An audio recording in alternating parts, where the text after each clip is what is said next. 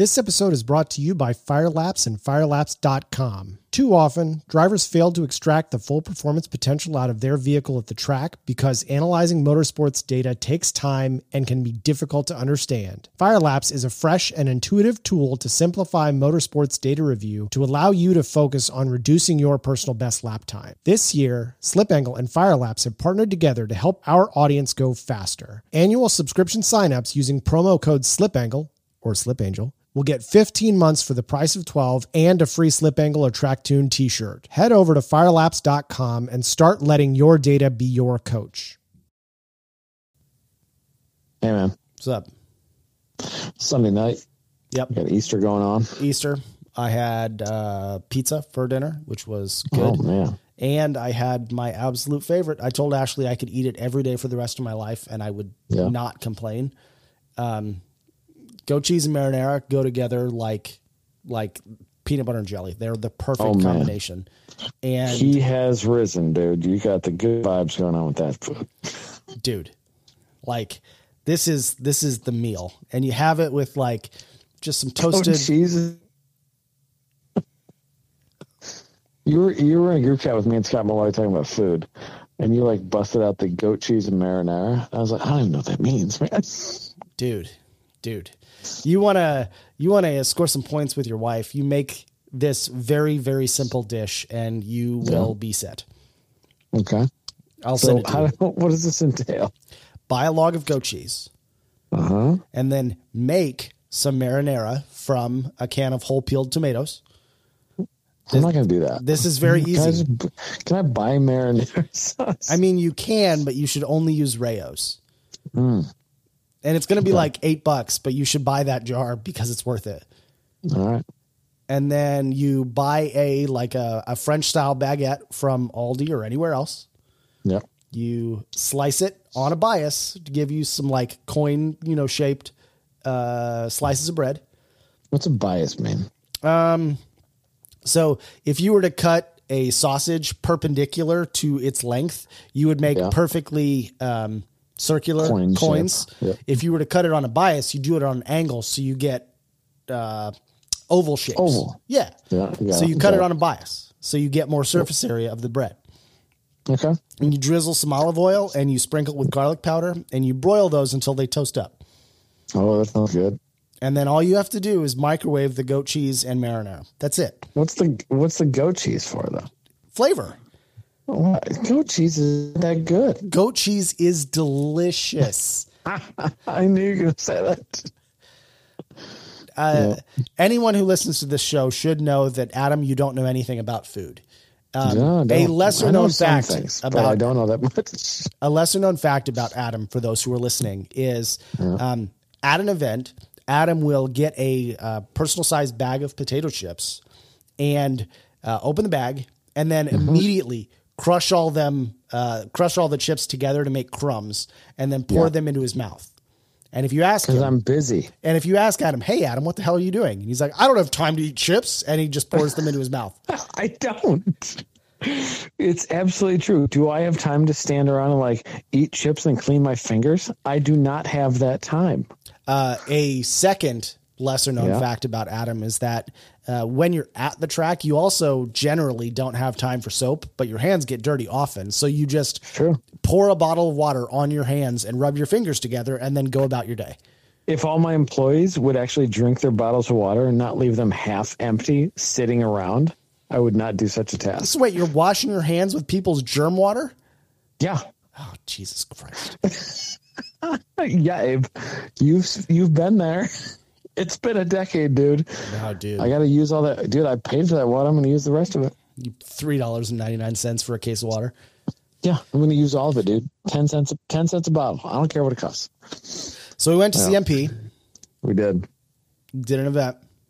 It was a pretty good event. Yeah. I mean, like looking back at like ignoring our feelings about the event, it was a rad event. It was a really good event. Yeah. And our feelings come from the fact that, wait, we didn't have enough people and we didn't sleep. So but aside from that, who was it? I think it was Greg Creamer made the analogy about what the event is like for the people who work it. They said like a duck on water. Yeah. If you ever watch a duck on water, super calm. On top, it's very graceful. It's calm. The duck's just moving around. If you look underneath the water, those legs are just fucking kicking. Man. Just nuts. That's a little bit about what it's like. And so like when things don't go according to plan or things don't really go the way that we want them to, as a customer, you might not notice, but man, like it's because we're working our tails off trying to make it work. So the big thing that like started off the motorsports side of the like tailspin, and it wasn't really even a tailspin. It was just like wow, this feels different than last year. I think it started off via ticketing, and ticketing via Torque Hub it's really going great, but it's still a work in progress. And they're going to have the ultimate perfect ticketing system for us, but we don't have it yet. We're really close. We don't have it yet though. So like some of the data polls weren't perfect. Some of the drivers were confused about how to use it, because if you log into gridlife.torquehub.com versus torquehub.com, those are different pages, and your account exists in both of them. And like, it's like little technical confusion stuff, right? Sure. Also, like when you buy a ticket, it doesn't send you an email say, hey, you bought this ticket. People are like, so I paid money and I don't have anything. And like, they don't, until we send them an email 10 days out. Oh yeah. It's like, they don't know anything. So like some of that stuff is going to be fixed. It's getting better. But it's already better than like 2021 C tickets before I started band-aiding it with gridlife.club or whatever. It's already better in some respects, but it's like, it's still a work in progress. So that started things off busy. And then it's a new track. New tracks are always a thing, right? Like you've been to a bunch of new tracks with me. It's always busy. Yeah. There's always like there's a million unknowns. You gotta like start this relationship with these people that run this racetrack, and some of them have been there for 20 years, and like, who are these kids trying to do some stuff? They definitely know more than you. Well, yeah, they definitely, yeah. Who are these stupid kids? It's like how I always feel that like the old, taller than me, and I'm 6'3", like these crabby dudes who run racetracks are always bigger than me. They're always taller than me. They're always grayer than me. And there was like, I always feel like they're looking at me like, what the fuck, man? These guys put the control in race control. They're in charge, and you just rent the track. Yeah. Yeah. As long as my check cashes, like, then it's time for them to bend me over and like have their way. So like, there's always that relationship with these racetracks to like, you know, like solve. It's literally like moving in together. Like the first time you move in with your spouse, you're like, oh, you do the dishes that way? Who raised you? Like, what's the matter with you? Why don't you flush the toilet? Like, it's these dudes who have ran these racetracks for like 20 years being like, wait, you use that kind of hand cream? And I always feel bad. And I'm like, well, yeah, this is how I do things. And the way we do things makes perfect sense. Unless you've only hosted DEs at a racetrack you've ever heard of 40 years. Well, sure. Or like, you know, if you've never done 5 different types of events at the same time with thousands of spectators, right? Like, if things aren't time certain, if there's no live broadcast, if literally the most pressing thing you've ever done is like a NASA regional, that's the hardest thing you've done. Like, yeah, real life is hard. Like, we're busy, we're time certain. There's 100,000 people watching on Twitch, and I don't know why. I don't know why they're watching. But we want to start this thing at noon, right? You know, we want to start this live broadcast at 12:10. Let's do it. Yeah, right. Like, Yeah, it's just it's a whole like marriage that you have to form over the first couple of days. So our dude who runs race control and clerk of the course activities, John Raymond, he's like, him and Gary are two guys that like make sure the track happens on time. John did a good job. He stopped over there the day before. He became friends with the guy who was the guy. And like, he became friends in the best possible way. And everything went really, really well. Big picture, because John like stopped in, did a track action, like went through the entire racetrack, like got to know the place. He'd never been there. John's been to like every racetrack in the country. Hadn't been to CMP. He hosts like 200 days a year with Extreme Experience and us, and like hadn't been to CMP, but got to know Ed, the dude at CMP, like formed a relationship, things going well. But like it was just a really busy event, and we did not have that many people. And I'm still tired. Last night I fell asleep at like 7:45 because I was just tired. We're talking like 6 days later. Yeah, you had quite a haul back. Ashley and I left on Sunday a little bit after lunch and drove to Panama City, which was like 9 hours driving, I think. And when we got there, both of us immediately fell asleep. So Wednesday at like 9 a.m., Kyle and Cone arrived at my house. We drove through. We got there at, it was a little after midnight. It was like 1 o'clock or something like that.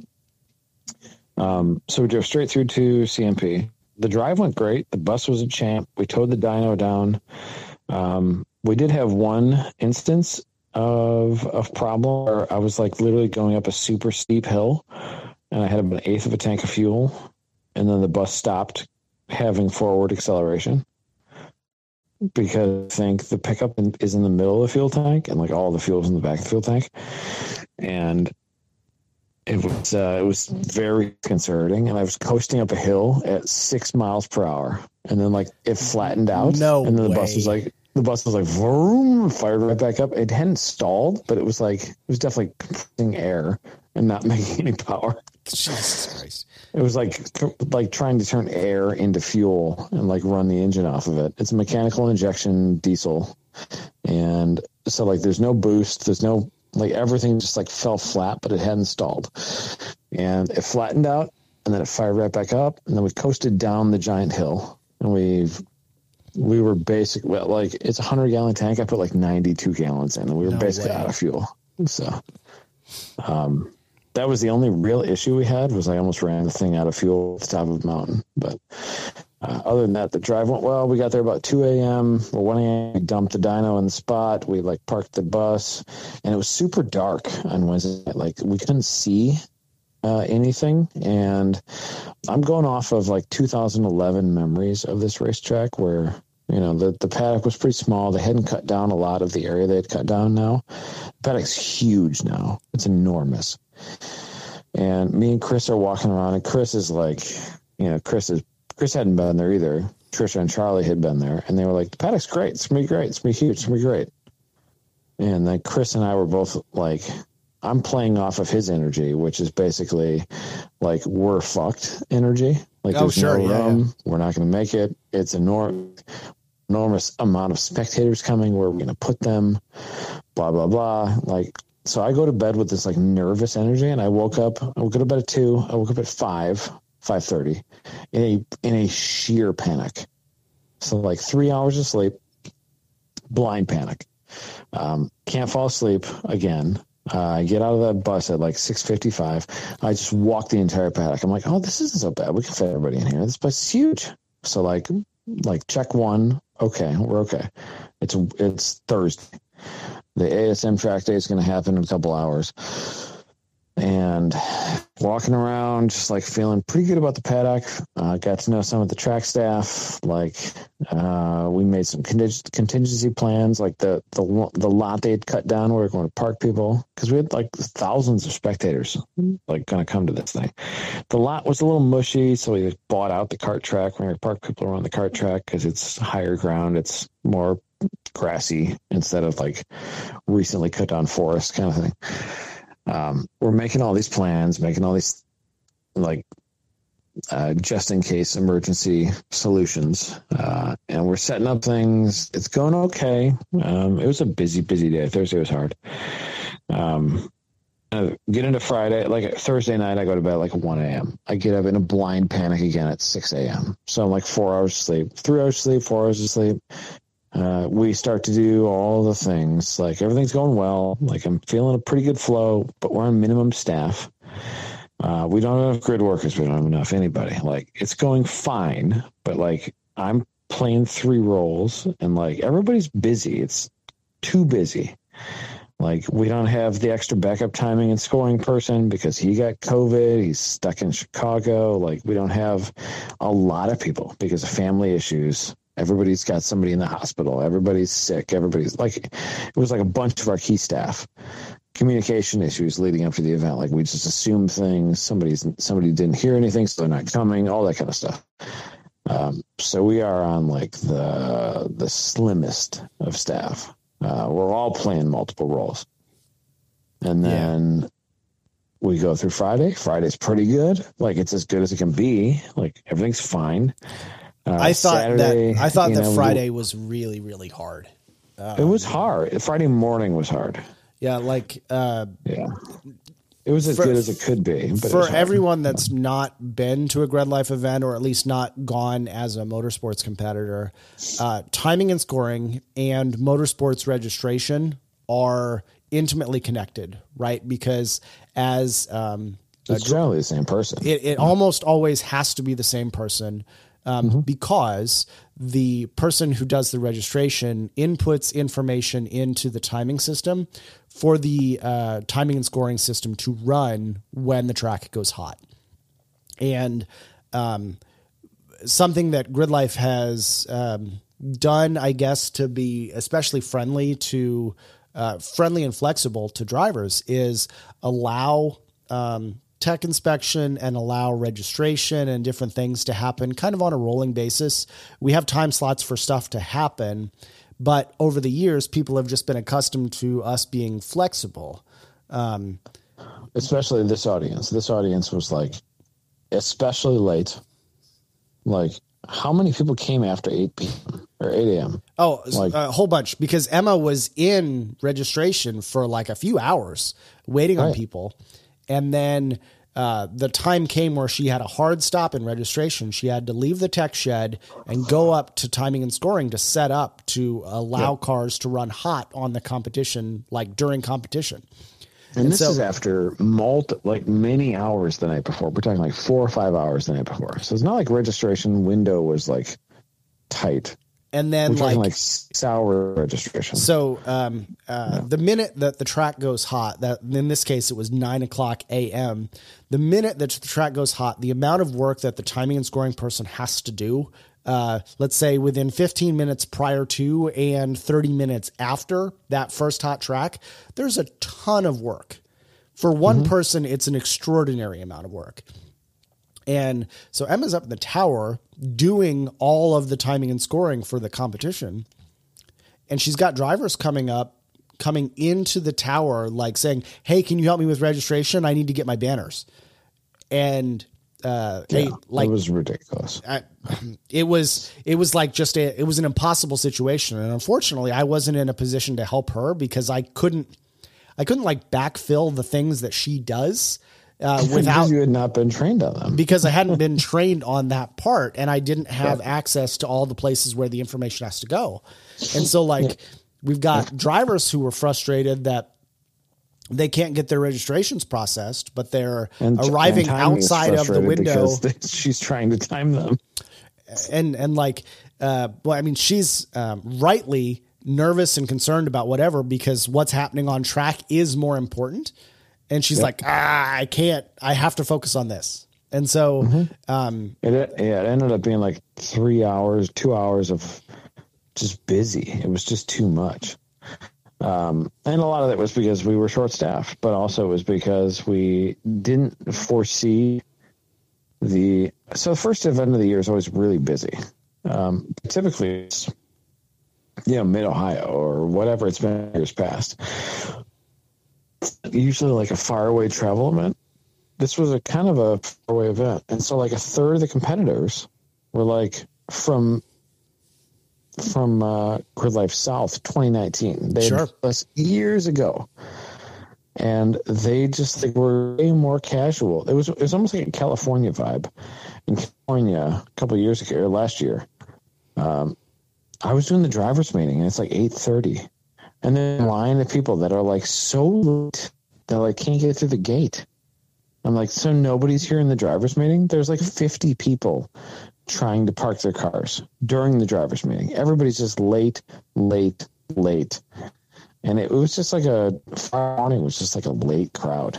Hey, Adam, the drivers I'm going to pause the show us. for a word from our sponsors, and I'm going to call you back because you sound like a robot. Hey, how about that? I hope it's better. If it's not better, I hope so. I blame you. So I'm on the cell service. I'm not on the Wi-Fi. I don't know, man. Yeah, it was just like, it was kind of a different thing, and it's not really anyone's fault. We just kind of need to be a little bit more structured because, especially when we have limited staff, like you can't be that accommodating when you don't have extra people. No. So the plan is to train up more people to be able to input the data and distribute the door cards while timing scoring's up in the tower, checking everything. So we have somebody else that does that spreadsheet, that builds those, that distributes those pieces, those actual items, the stickers and transponders, etc. But like, we also need to train this crowd into like, hey, we got to like go hot at 9 a.m. You got to like be here at 7. Right. Yeah. It's not that hard. Well, and the way we structured our meetings this year, at least for festival, is we have 8:00 like general drivers meeting, and then immediately followed by the time attack meeting, and then time attack goes hot at 9:00. Right. Now, interesting, what we learned from this weekend was the majority of the meeting that happens between 8 and 8:30 can be specific to time attack because we don't have DE until Sunday. And so like for the most part, we should have very experienced drivers who understand the nuance of a driver's meeting. And we can focus more on how to make sure the event runs well from we're a talking competitive track perspective. specifics. We're talking like, here's how you don't screw up our event. Here's where we want you to hide when your stupid Subaru breaks. Man, Stuff like that. I sometimes I feel bad about picking on Subarus, but like It's always Subarus. I don't. The other thing is like sometimes I think there are a bunch of drivers who maybe haven't thought super deeply about how to be an effective competitor in time attack, which is not the same thing as, being a person who's really good at driving fast laps, right? Like, I'm not like a boxing aficionado compared to some people who maybe live, eat, and breathe that. But I can say there are people who are really good at fighting, and there are people who are really good at the sport of boxing. Yeah. And what I think some of the drivers meeting can discuss is like how to be a good boxer, so to speak. Yeah. Like, here's what the competition is. Here's how to get the most out of your track time. Here's what to do if the conditions aren't perfect in your favor. Here's how to make sure that session is still usable. Yeah. Just because you can like beat up your neighbor when he like stole your bike doesn't mean you're customato. Like, it's very different. Yeah. You didn't train Mike Tyson. Like, just because you can fight one time doesn't mean you're that good. Here's how you have the best possible weekend. And a big part of it is like, okay, everything's going bad. Here's how you save it for all your friends. Like, that's what we talk about a lot, because that is the best way to like make the sessions good, is how to tell people how to keep the sessions good when their session's going bad. Sure. Like even something as simple that's as the biggest problem. The amount of red mist that sometimes people get when they're like, man, I had so many cars around me. I just got in traffic and the whole session was ruined. And it's like, you realize, like, not trying to be smart or condescending, but if that first lap has traffic, it is almost necessarily true that the backside of that track is just ice cold. There isn't anyone within a mile of you. Yep. If you were, it's always 25 cars in half of the track. If you really, really wanted clean track, what you could do is just take the warm-up lap with everybody else, pit in, and go to the front of grid and ask to be released on the backside of the track. And you would have 5 laps before you caught anybody. Probably. Unless you were Ferris. And then you might have 2. Yeah. At least. But I think that in the moment, people aren't thinking about that. They're only thinking about what's in front of them. Fight. And they're fighting against nothing. It's literally they're just like, they're hammering their own feet into the ground. And they don't realize the pain that they're causing themselves. Sure. And we try and emphasize for people to be courteous to their fellow competitors. I was watching the WRL race today, and I saw a disabled vehicle. I guess it was in the Thunder Valley area right before the carousel, I suppose. Okay. And the disabled car just like parked on the track. Why did you do that? Why? I hope they were track left, because that's a really fast spot. No, they were track Unless right. They were track right. Oh, of course, in the fastest spot where everybody wants to be. Where everyone wants to be to make that corner. That is where the vehicle was parked. Yep. And so, trying to educate the drivers, if you know your vehicle is going down or on the fritz, get behind a cutout, get off the track, get away, save the session however you can. Especially in Mid-Ohio. Mid-Ohio's got those orange it's got FIM markers all over. You just hide behind a barrier. They're all over the place. Yeah. Yep. It happens. Yep. It's hard to do, except for it's actually not. Well, I mean, I think this, you just need to get your head on, to turn a phrase, get your head on a swivel, right? Think about what you're doing. Every meeting, it's not even just HPD, time attack, or GLTC. I talk about on your warm up and your cool down lap, give yourself a thumbs up to the workers. And it's not for the workers, it's for you, so that you see where they're at. Just thumbs up or wave or whatever. Warm up, cool down lap every single time. Wave to those workers, thumbs up to those workers, do something. And it will tell you where they're at. And then also look for the orange cutouts or the breaks in the wall, or it's very track dependent, but like an FIA track like Mid-Ohio or Watkins Glen, like we're going to, just look for the orange marks in the wall. That's a break in the wall. You just back behind the cutout right there every single time. If there's a big orange block on the wall, that's where you back up through the wall, and the safety can come get you right there. There's not a lot of those. It's a club track, right? But you just get behind the worker stations. Time Attack largely did a really good job, except for a couple of times they didn't. And it wrecks the session for everybody because somebody just breaks down in the middle of the track. But what I did notice about this event compared to some others was I know that CMP has a reputation for being a really safe circuit. I don't recall, I'm not saying it didn't happen, but I don't recall too many on-track incidents that resulted in wall contact or anything. I don't think we had any, actually. So we had one tiny drift car fire that resulted in a little bit of cleanup and a little bit of fire extinguisher. We didn't have any wall contact. It was the smallest bill we've ever had as far as track cleanup and stuff like that. So, which is nice. Yeah. The typical bill is $3,000-$4,000, which is a lot of money. But you gotta buy a chunk of Armco. You gotta buy 20 bags of oil dry. You gotta buy 4 fire extinguishers. Right. You gotta buy 1 hour of overage. Because you went too long, you gotta buy everybody one more hour of the workers working for 1 more hour and 1 more hour track time, whatever. Now, do you pay I've never been involved in those discussions. Do you pay an overtime rate, or is it a proportional? It's typically it's just 1 more hour. Got it.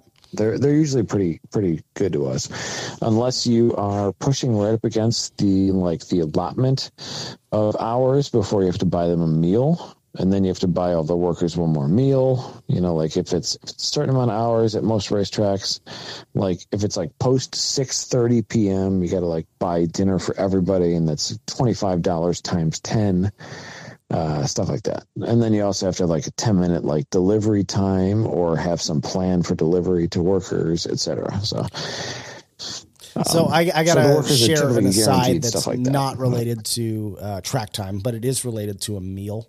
So the place that we stayed at in Florida was right across the street from our Burger King. And I haven't had Burger King in years. Yeah. And I get into the elevator one day and I was like, it smells like Burger King in here. I want Burger King. And Ashley was like, I mean, you can if you want, but I've like heard it's really expensive. Because Burger King? We don't go. And I went there and my meal was like $13. And I was like, damn, that is expensive. I could get Chipotle for less than this. For a Burger King? Yeah. Is it like a fancy Burger King? No, it was just like, it was Burger King, you know? Like I had it my way. Okay. Good. I mean, it was fine. It tasted like Burger King. Like I'm not hating on Burger King. It was just, it seemed like a lot of money for Burger King. Brand new Burger King built a couple of years ago in our town.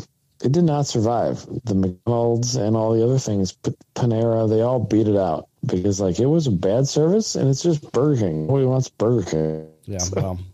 So, that we were in Florida for a little bit. It was nice, but like I did end up spending a considerable portion of nap times and things working on some grid life related stuff. Yeah. And I appreciate them. Specifically, the stuff that I was working on were addressing the difficulties that happened on the Thursday and Friday of our event, which were just like making sure the people were in the right place at the right time to do the things. It wasn't related to really on track stuff. It was like getting ready for the track stuff. Yep. Putting people in the place. Like, when are they in the place? Where's the place? All the places. Yeah. And so like something that I have, we continue to struggle with a little bit is getting consistent support on the dyno, because the people who run it for us, Josh and Ryan, live many, many states away. And so getting them to events is challenging. Yeah. The hard part is like the only other person who I would say is fully qualified to use the dyno is you. And if there was any person that I could pick to run the dyno, you would be the last person to pick because you have 1,000 other jobs. I might be the best person to run it, but I'm also the last person who should. Fair. That's absolutely true. Yeah. And so trying to like not only train up, but like cross train so that people can just jump in when there's a need, because it costs money to bring a dyno to an event. And if there are people who want to use it, like it is a service that we provide, but like it's a billable service. And so it is advantageous for us to collect money for people who want to pay us money. And that means we need people available to run those dynos, or like run the dyno and do polls and to do tuning and to do whatever. But it's also like not something we can mess around with, because if you do it wrong, like cars jump off the dyno and you become a YouTube sensation for being a joke, and somebody could get hurt. Like, it's bad. You can't mess around with the dyno. So, do you remember that show that we did with the Festiva guys last year or 2 years ago at Mid-Ohio? About being the worst Facebook purchasers of all time. Oh, I sold I'm trying to sell my gas lawnmower and my gas leaf blower on Facebook Marketplace. And during this show, I've had 50 people text me to offer to buy it. And tonight? Yeah. Since I started recording this show. No wonder we sound like robots when we're talking to each other. Yeah, basically.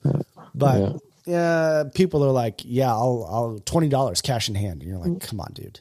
$20 for a gas lawnmower? Come on. I'll throw this lawnmower away. I'll charge myself $20 to throw it away. What you bought a Milwaukee? I did. Twin battery electric thing? And I think this is not an accolade. I think it's the most expensive electric one you can get. Like the Makita one was half the price. But if I pause for a second, it's because I'm muting myself to cough. The Makita one, I think, is only 5 amp hours, or at least that's what I saw. And it was like $600 at Home Depot. The Milwaukee one was $10.99. It was on special for the Easter weekend, which is a lot of money, but it has 2 12 amp hour batteries and you have to use them both to get it to run.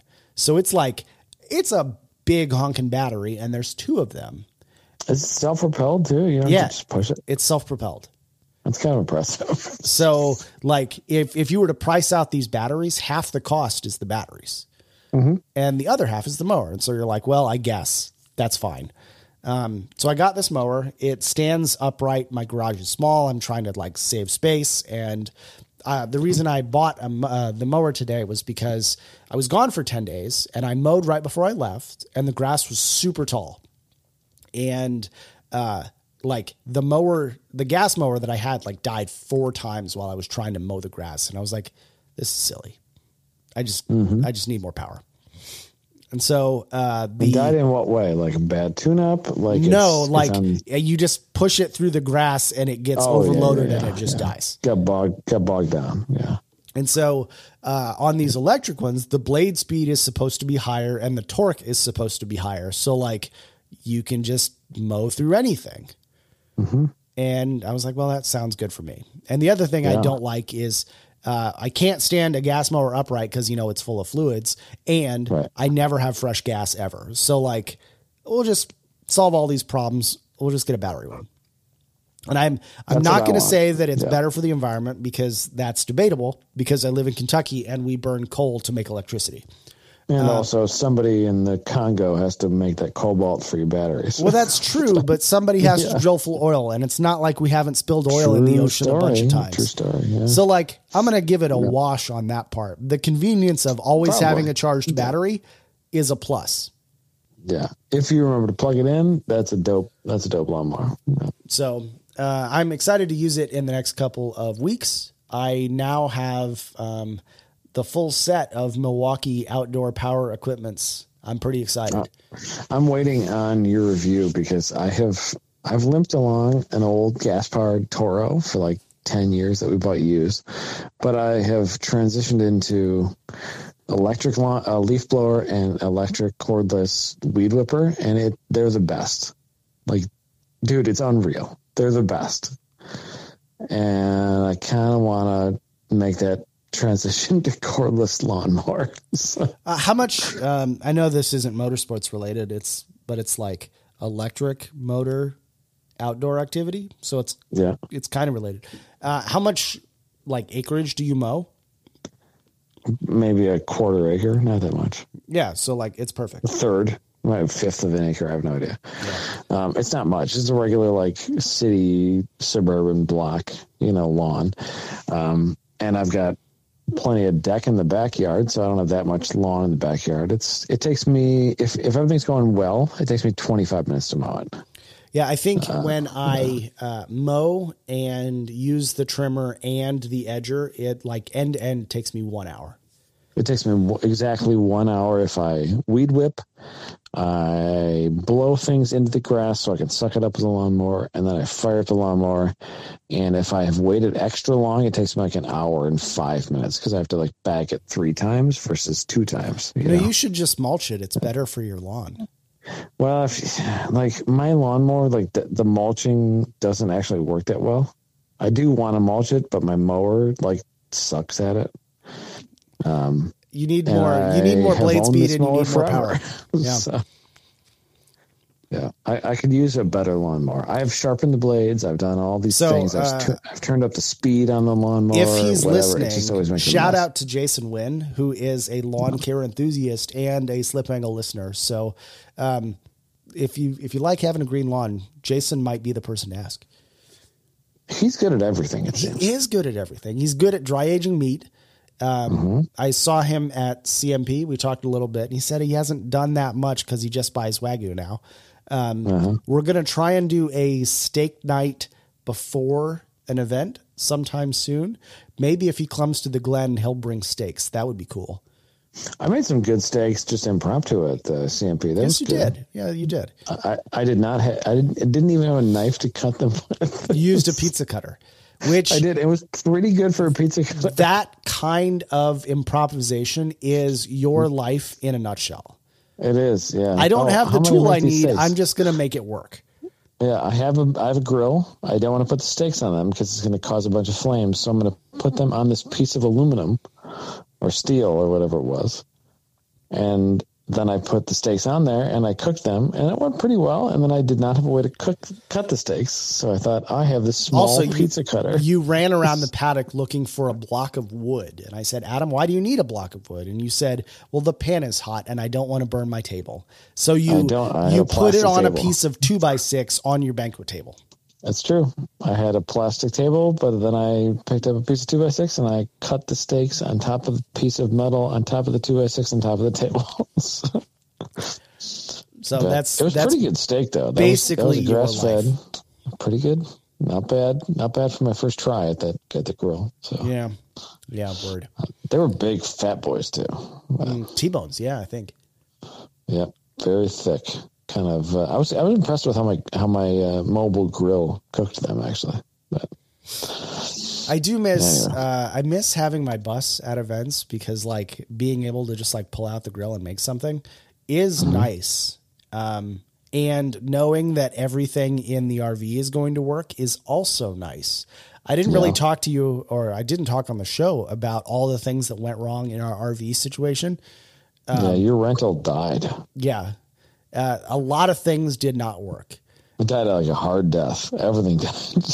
So the converter is the thing that takes the AC power and converts it to DC to allow the like basic RV systems, the 12-volt system to run.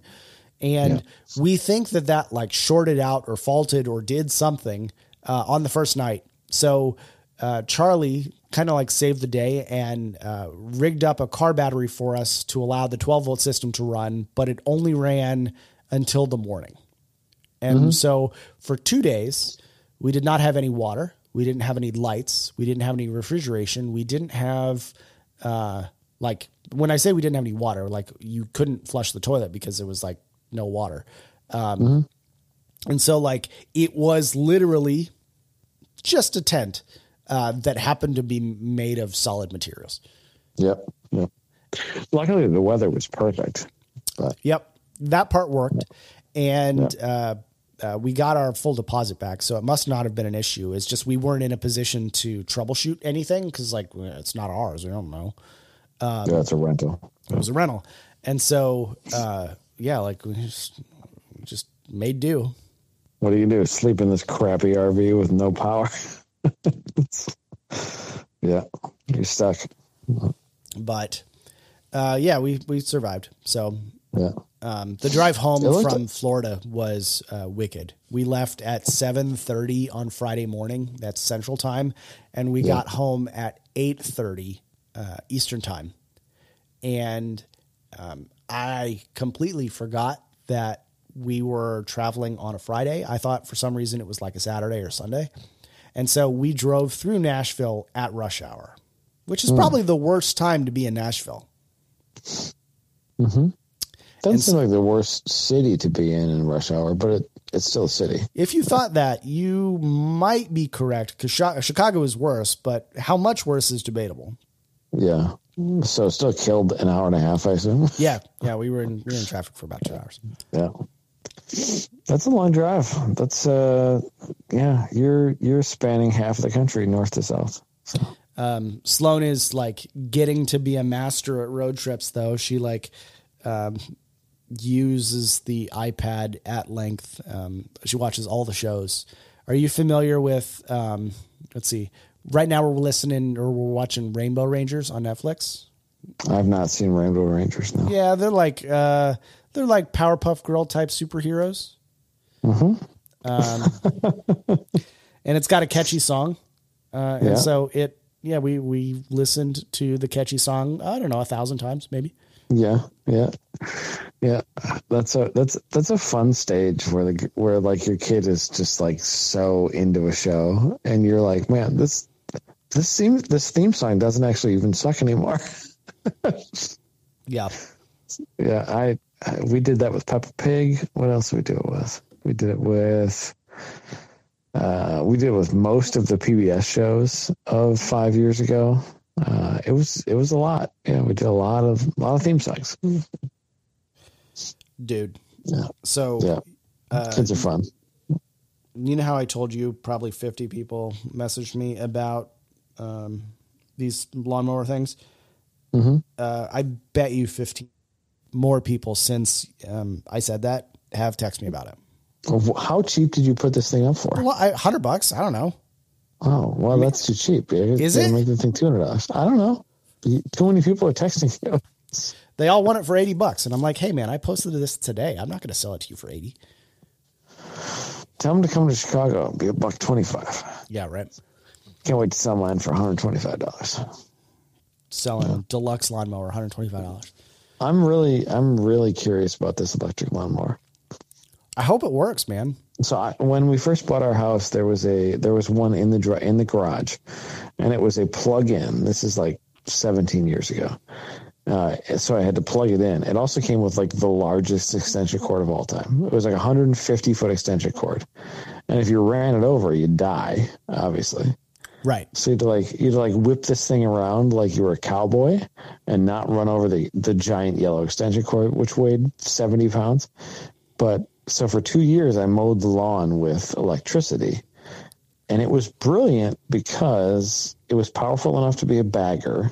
So I could like not make a mess, but also I could mulch if I wanted to.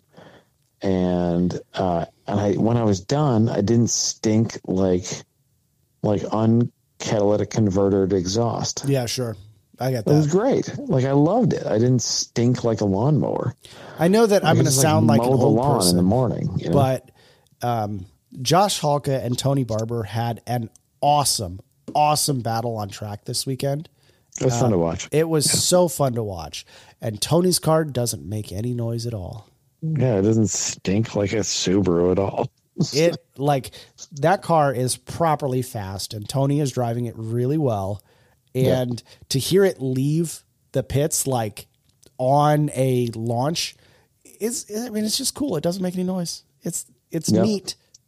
We did a really good show with them at Pit Race, and then it became corrupted, and we need to do another show with them. Yeah, I would like that. So we'll have to do that soon. That was like one of our only files that actually got corrupted beyond use ever. I think there was a problem with that card because it would give me glitches and errors and stuff. And so I retired that card. Yeah. So yeah, for a while I had a card that like it would glitch out for the first 20 seconds. And so at least I got in the habit when I was recording the show by myself, I wouldn't say anything for 20 seconds. And then I would just like do the show. That's stupid. You're silly. So, we can talk a little bit about the Glen coming up, right? So I'm working a little bit on the things that like made motorsports a little bit challenging in preparation for the event. Like I just want to be confident that like all the volunteers are in place and everyone knows what their assignments are going to be and everyone understands where they're going to sleep and we know when everyone's going to get there. And like, you know, if the dyno needs to be operational at 6 p.m. on Thursday, are we going to have a person in place to do that? Whose job is it? So on and so forth. And so like I've been working on some of that preparation, and Renee, she's done PLO, which is our pit lane organization. She's done that extensively for a few years.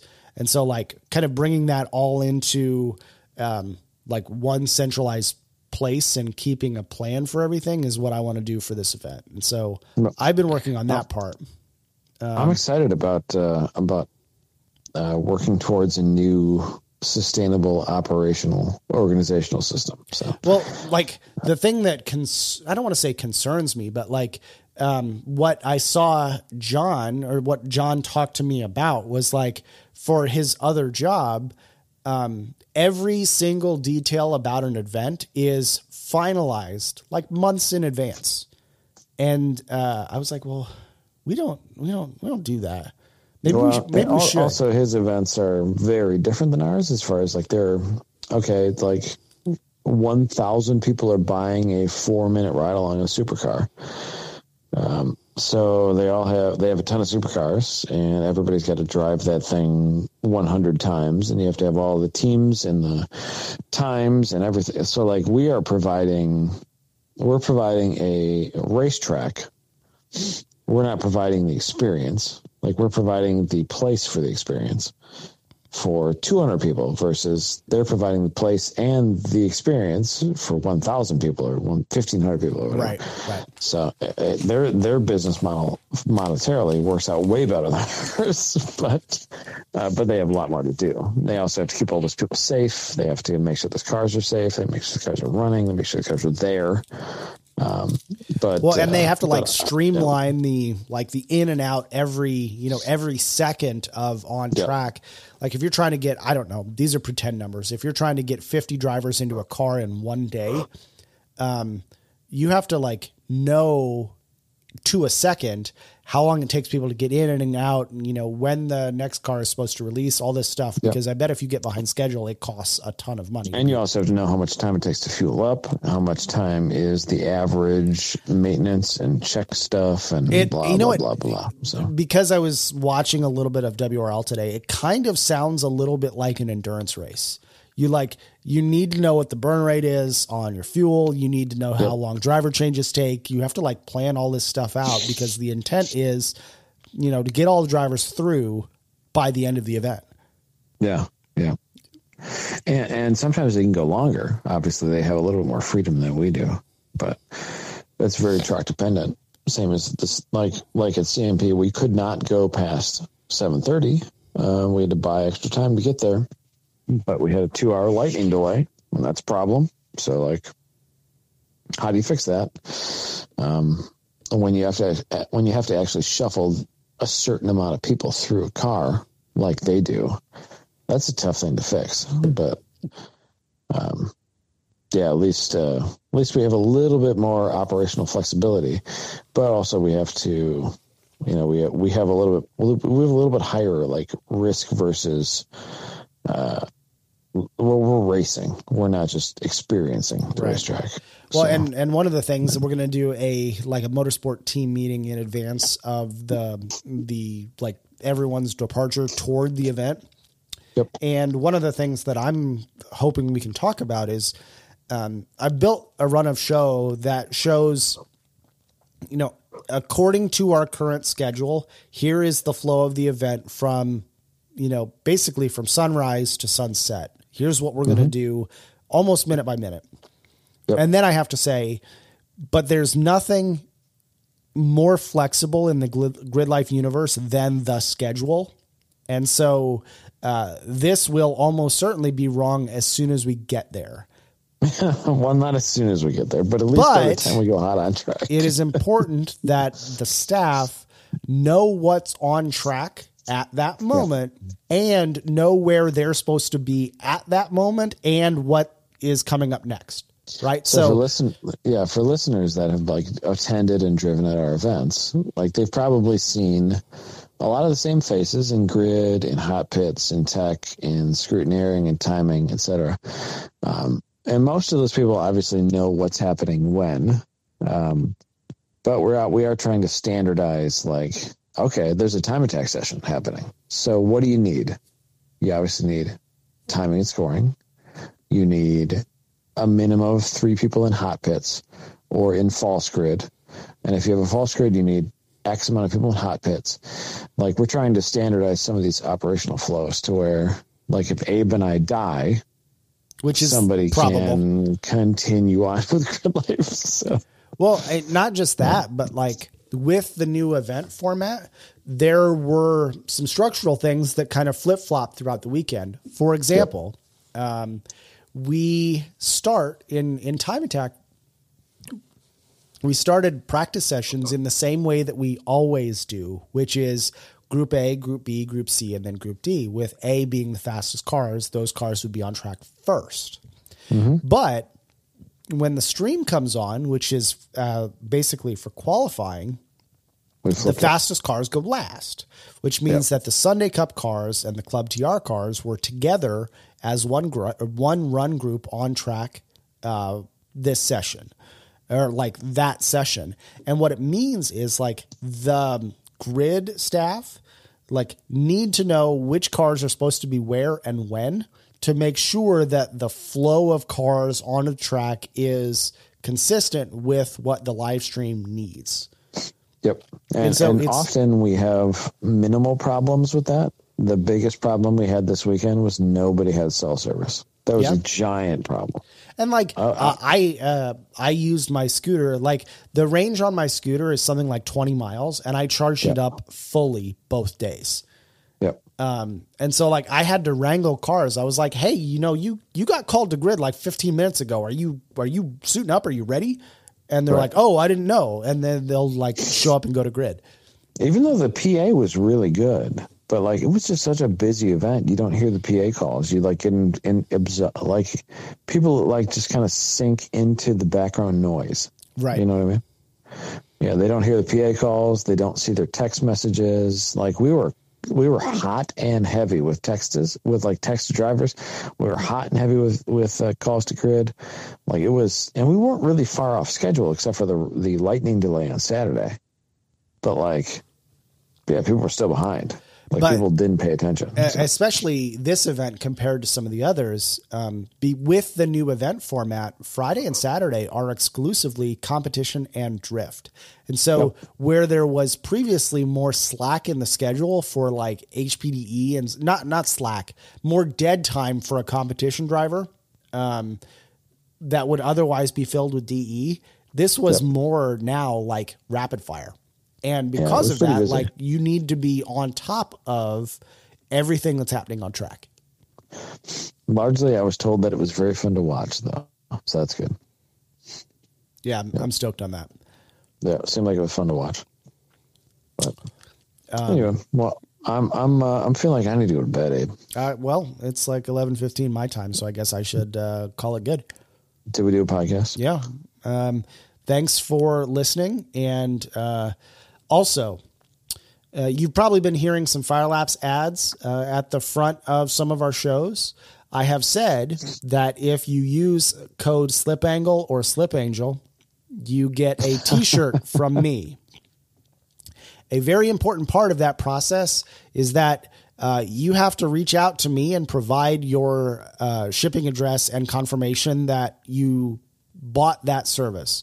And the reason that's important is because the terms of service for Firelapse don't allow them to give me your customer information. Like that's not allowed in their service agreement. And so you have to provide that information to me. If you've bought the service and I haven't mailed you a shirt, it's probably because I don't have your address. So how do they give you that address? You should email me at abrin@tracktuned.com. Yep. Or you can message me on Facebook like everyone else does. From Korea that signed up for Firelapse. That's cool. Yeah. How do they get a hold of you? They should message me on Facebook. Also, I think they have email in Korea. I think they do. Is it the same email address? It would be the same. Amazing. So technology. We're really excited to have these partnerships that help you guys and gals as drivers, and like even you non-binary folks, because I think there are some that listen. There are, But I don't care what you identify as long as you identify as somebody who likes to drive on a racetrack or wants to. Oh yeah, or aspires to. Yeah. Something we haven't talked about much, but is happening, is that we're partnering with Yawspeed to build a forum on TrackTuned. I just have to like buy the service and we have to start setting it up. So we have literally decided finally on what we want to do. We have a plan. We know exactly what we're going to use. It's going to be good for mobile, and we want to have active forum engagement. We floated the idea a few weeks ago, and a lot of people seem to be really into it. Yeah. And from a like knowledge management side, we think Facebook is great for conversation, but as soon as a post falls out of your newsfeed, it's basically gone forever. And so it's not a good place to manage information. Now, I must say, I had a deep conversation with Seth. Seth told me that... Seth Lemke? Yes. Told me that the reason that I care about knowledge management in my professional life and in my grid life is that I am afraid of my own mortality. It is also the same reason that I think Rolls Royces are cool, because I want things that last longer than me. That's the most track walking explanation I've ever heard. Isn't it? It certainly is. He might not be wrong. I don't know. Like the idea of like having all of these throwaway things is kind of annoying to me. Like there should be some longevity to the work that we do. Yep. I would love to hear their thought process behind how I actually feel about the podcast and everything track related. The feelings that I don't want to express in public. Yeah. So it's probably not going to align with what they think. Perhaps. Yeah. Anyway, thanks for listening. And if you like the show, follow us on Spotify. If you don't have Spotify, fun fact, you don't need a subscription to listen to podcasts. I think Spotify's great, by the way. I actually love it. I pay for family service because I like it so much. You pay for it? I'm a cheap ass and I pay for it. Man, you're the last true family man. Dude. I love Spotify and I just use the free app and I think it's great. Well, there you go. Yeah, I think it's great. And I hear we've been running some ads for it. I heard one the other day and I was like, what are we doing Spotify ads for? And you're like, they want us to do ads. So for those people who are interested in doing a podcast, you might have heard an ad for starting a podcast. Spotify has all the tools that you need to start a podcast. So we've been using Anchor for a bunch of years. Anchor is owned by Spotify, and now it's just called Spotify for podcasters. What was the first one that we used? What do we used to use? We first used Shout Engine, which is dead. Yeah, defunct now. And like I've seen on the internet that there were a bunch of people that like can't even get their old shows anymore because the process you need to like, I don't know what the right term is, but to like port forward your RSS feed, like that was a manual process in their system. And if they don't have someone supporting it anymore, it's just like gone. Yeah. Yep. Yeah, we did that for a bunch of years. 1010s did it as well. And then I think we both ported over to Anchor, but I can't remember. I'm happy we got ahead of it because we did it in time because like suddenly they were gone. It would be sad to lose all of our subscribers. Yeah. Well, we probably did already, but whatever. Anyway, happy Easter, everybody. If you're into that sort of thing. And if you're not, happy Sunday. Yeah, it's about time for bed. 10:20 my time, 11:20 your time. Time for bed, dude. See you, dude. I'll talk to you soon, man. Slip Angle was created by Austin Cabot and Adam Jabay, co-hosted by Derek Yarbrough and production by Abram Schmucker, who mixes all of our terrible audio. If you like the show, please rate us and review us on iTunes and come and find us in the pits at a Grid Life to say hello.